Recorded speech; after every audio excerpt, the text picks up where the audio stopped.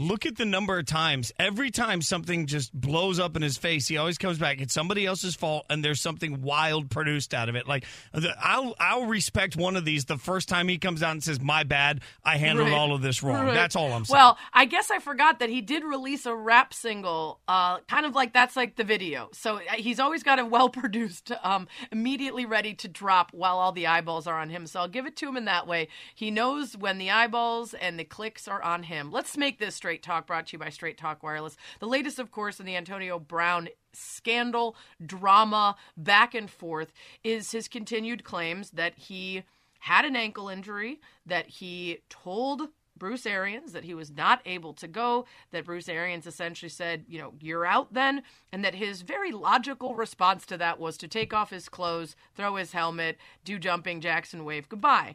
If we're going by most likely, the guy that was playing in the first half and had a couple catches would be more likely to complain about the number of targets and whether he was being used right and then storm off than to say he had re-injured the ankle and couldn't go.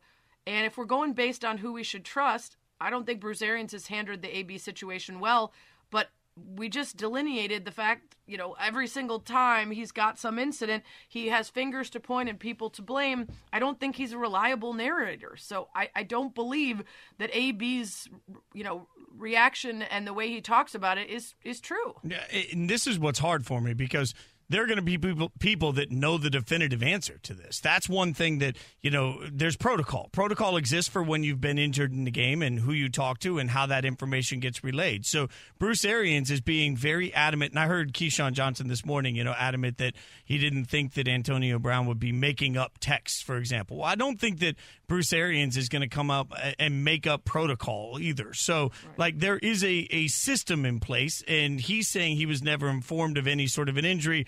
He makes it very clear there that the proper protocol was not followed by Antonio Brown in this process. There will be witnesses to this. There will be people that know. There will be people that can speak out. And frankly, in today's world, I wish the NFL would release the audio from it because there's microphones everywhere. So we could get to the bottom of this. But right now, asking me to give Antonio Brown the benefit of the doubt, I don't want to believe either side because they've all handled this so poorly. But if I have to pick between the two, I'm not picking Antonio Brown.